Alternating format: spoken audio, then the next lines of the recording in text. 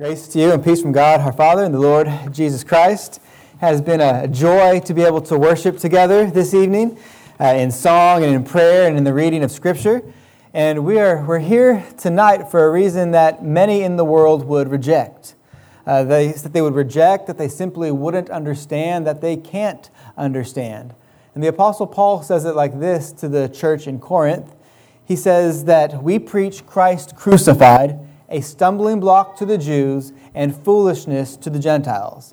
So the Scripture breaks down all of the people in the world into these two groups, two groups that the original audience would be very familiar with. And Christ crucified is a stumbling block to the Jews. In other words, to those people in what we would categorize as the Old Covenant, as in the Old Covenant with God, a covenant that was temporal and it was not about eternal salvation. And then also foolishness to the Gentiles. In other words, foolishness to everyone else in the world who's not in that Old Covenant with God. Now, not every Jew, right? Not every Gentile, right? I mean, when the Apostle Paul penned those words in 1 Corinthians, there were, of course, Jews and Gentiles that were believing, just like there are today. There have been, and there always will be, elect saints who are born again by the Spirit, who are washed clean and are sanctified by the blood of Christ. And that's been the case from the time when Adam and Eve were banished from the garden. Those who believed back then were savingly belonging to Christ. They looked forward to the cross. They believed in the promise of it, which was sure. And then likewise, there will be saints on this side of the cross as well. We simply look back to the fulfilled promise, and the church, the kingdom of God, grows like that until Christ comes to consummate His kingdom. There will be believers on God's earth worshiping God as He desires to be worshiped all the way up into the second coming. The church is victorious, and even the gates of Hades will not prevail against it.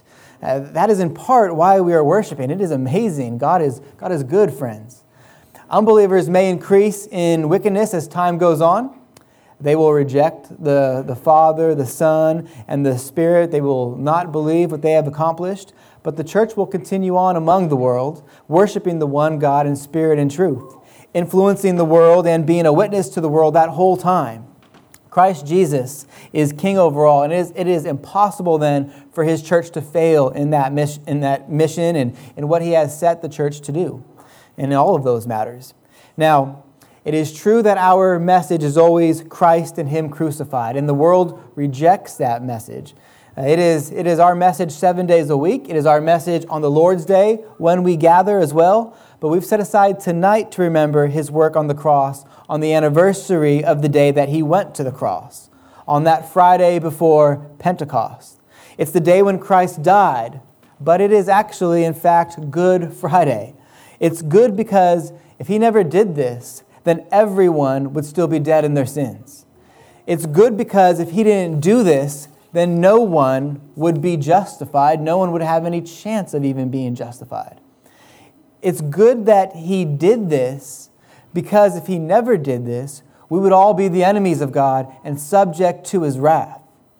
It's good because He didn't stay dead, church. He was raised on the third day in accordance with the Scriptures. And we're going to continue to worship God now through this ordinance that He set up Himself with His disciples on the night that He was betrayed. That fated and that ordained Friday night, He set this up for us, and it's a practice that is to continue on until He comes again. We're going to observe the Lord's table or communion. And in Luke's gospel record, we read that one of the things that He told His disciples at that point, it's also told in Mark and in John and in Matthew as well, but in Luke's, there's a detail that we read. So let's turn to Luke chapter 22, actually, if you have your Bible with you. Let's look to Luke chapter 22, because there's a detail there that the Lord says.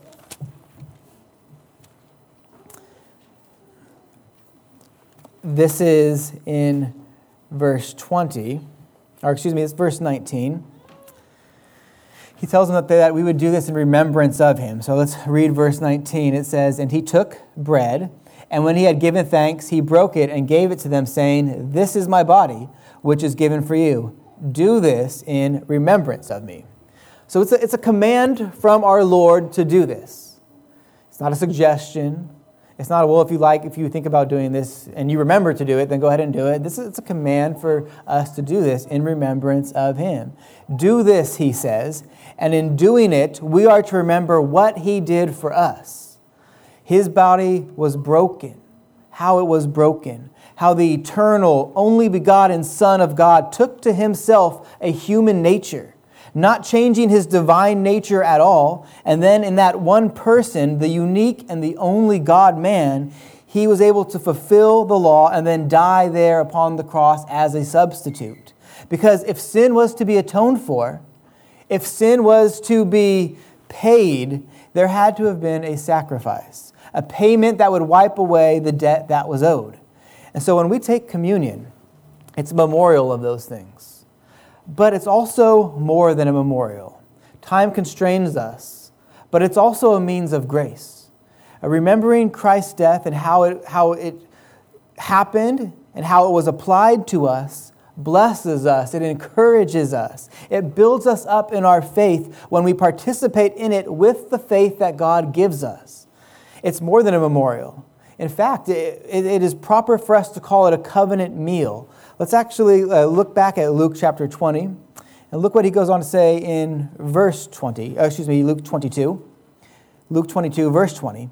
And likewise, the cup after they had eaten, saying, this cup that is poured out for you is the new covenant in my blood.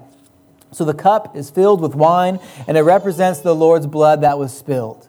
Remember, we are remembering a sacrifice, but it's not just some random sacrifice. It's not a sacrifice like all the sacrifices that existed in the Old Covenant. Those sacrifices pointed to this one and final sacrifice. And it's the cup of the new covenant. It's the covenant of grace revealed. The covenant by which anyone has ever been saved. We are saved by grace alone, through faith alone, in Christ alone, to the glory of God alone. And so this meal that we will soon partake of is properly called a covenant meal. It's the meal of the new covenant. It's a sign of it, and our partaking of it proclaims that we are in fact in this covenant with God. Now, it's just a little piece of bread and like a 1/4 ounce of wine or juice. So it's hardly a meal in the way that we would think of a meal typically. But it's not a meal that's meant to satisfy the appetites of our bodies. It's not that sort of meal. We would need more bread and wine for that. But this is a meal that points to a satisfied appetite that we had at the moment that we were saved. A hunger and a thirst for God. A hunger and a thirst for righteousness. Taking this meal tonight, or anytime you take it, it itself doesn't accomplish that. But it points to Christ's accomplishing of those things for us. It speaks of the pardon of sin that we have in Christ. Which of us here tonight have been without sin since we've been saved? I don't see any hands going up. Hey, Joan. It's good to see you, Joan. This covenant meal tells us forgetful saints that we are accepted in the Beloved, that we are accepted in the Son. And so it's important that believers do it frequently. It's a blessing to us. We're commanded to do it, but it is good for us to do it. And so we're going to do it tonight. Now, because of all those things, because this is a covenant meal, this ordinance is not for everyone.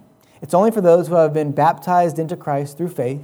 It's only for those who are in covenant with God through Christ and what he's done. So you don't have to be without sin to participate tonight. None of us would be able to participate if that was the case. But if your sins, or if you are in Christ, then that means that your sins are forgiven. If you're trusting in Jesus for your salvation, and you then, because your salvation bears fruits of repentance, you're invited to partake of this ordinance tonight, of this sacrament tonight. But if you're not saved, if you've yet to trust Christ, then please don't come forward to take the elements. This is only for believers. And the reason for that is this ordinance is only for believers, in addition to the things that we've already said, is in part because of what Paul says to the saints in Corinth in the 10th chapter of that letter. In verses 15 to 17, he says, I speak as to a sensible people. Judge for yourselves what I say. The cup of blessing that we bless, is it not a participation in the blood of Christ? The bread that we break, is it not a participation in the body of Christ?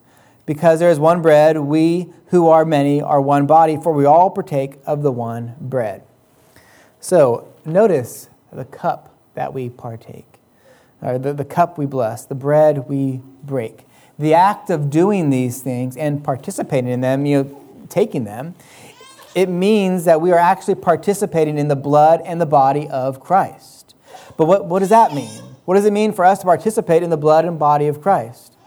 Well, it means that those who participate in the Lord's table by taking the cup and then by also eating of the bread are admitting and acknowledging that it was in fact our very sin that Christ went to the cross to die for. Only someone in covenant with him is to do that through Christ. And that Jesus there on the cross is who he said he was, and he atoned for your sin, and so that you can be justified in the sight of God. Your participating in the elements is saying that he has died for you and for your sins, in other words. And so do you believe that? If you believe that, if that is your profession and your hope, this ordinance is for you tonight. So now a quick word about the elements we're going to take care of. Nick doesn't need to know because he knows what we're doing tonight. But at this point, I would like to let you all, if you guys wanted to go and get the elements, because you don't have them yet, do you? If you guys wanted to get them, and we could they don't need to know about this stuff because this is the instruction as to how we're going to take them. So if you guys wanted to go and get yours, you may. There was not a better way to do that, so I'm sorry. So the bread, what we'll do, I'll say a few more things after I get that, but what we'll do is we'll practice active communion. And so instead of passing out the elements, we'll all just come forward to the table and then take them on your own. And that'll take place over the course of a song. Whether you're in the main sanctuary, if there's anybody outside, I'm not sure. There's a table outside, and then there's also these two tables here for you. During the song, when you're ready, it doesn't have to be right away. You could come when you're ready during the last song that we'll play after this. You come forward and just take of the bread and the cup and then go back to your seat. And then when you're at your seat, you can take it at any time at that point. We're not going to all take it together. We're not going to recite scripture together as we do when it's passed out. You just come and take it up here, and then you can take it back to your seat, and then you can eat it and drink it at that point. A note about the elements. The wine is in the red cups or the purple cups. Those are on the outer rings. There's juice in the middle rings. Those are in clear cups. Okay, so the wine is in the outer rings in the purple cups. The juice is in the middle ring in the clear cup. And then again, you take it back to your seat, and you can take of it at that point. A quick word about the elements. We've talked about this a little bit already. The bread that we eat, it represents the body of Christ. It reminds us that God took on flesh and lived a holy life so that he could be our substitute on the cross. True man and true God there for us on the cross. The cup that we drink, it represents the blood of Christ that was shed for us. Life is in the blood, we read in Scripture. And we remember that the wages of sin is death, and Christ stood in that place, and his blood washes away our sins, that we may be clothed with his righteousness. So what we'll do at this point is we'll just take, as Paul said in 1 Corinthians 10, he's writing to sensible people. Well, as sensible Christians who have the Spirit, we'll spend about a minute, 60 seconds in time just praying ourselves, examining our heart, thanking God for the forgiveness that we have in Christ. And then after about a minute, I'll pray corporately. I'll lead us in a prayer, thanking God for the bread and for the cup as well. And then we'll have our song after that, okay? So let's all take about 60 seconds or so, and let's pray to our Lord and Savior. Father in heaven, you are holy. We're so grateful to you for the plan of redemption that you have fulfilled, the covenant between you, your Son, and your Spirit to save us, to redeem us. We know that if it wasn't for your kindness and your generosity in doing that we would yet still be your enemies here today, that we would, in fact, hate you, as your word tells us, as we know to be true. Apart from you, we are utterly lost. And so we thank you for doing all that needed to be done to deliver us from the bondage that we were in. We thank you that we don't have to add to it. We thank you that we don't have to keep it. We thank you that you persevere us and that you hold us in your right hand, and nothing can snatch us out of your hand. Lord, even our own selves are not great enough to remove us from your hand, though we know that if it wasn't for your tight grip, if it wasn't for you holding us fast, that we would certainly lose this salvation that you have given to us. So we are so grateful that from start to complete finish, that our salvation is completely in your hands. And we ask that you would help us to always remember your gospel, and that the participating in communion tonight that we do on this Good Friday, that it would remind us of your mercies in Christ to us. We thank you for the bread that we will get to eat, this one loaf that was broken into these many pieces, that we may be reminded of how you took on a body, how you tabernacled with us, Lord, being a perfect substitute then for us, true man, as well as being true God, and how your body was broken, and that how your blood was shed. We thank you for the cup as well, which reminds us of that. Apart from the shedding of blood, we know that our sins couldn't be forgiven. So we thank you for being a sacrifice, both Lamb of God, Lion of Judah. We praise you, and we ask that you would bring into remembrance your mighty deeds all the time, and that our hope would always be in you and you crucified in your cross, not in our cross, Lord, in your works, not in our works. We praise you, and we thank you for this night of worship that we've been able to have together. Bless us still as we participate and as we continue to sing. In Jesus' name we pray. Amen.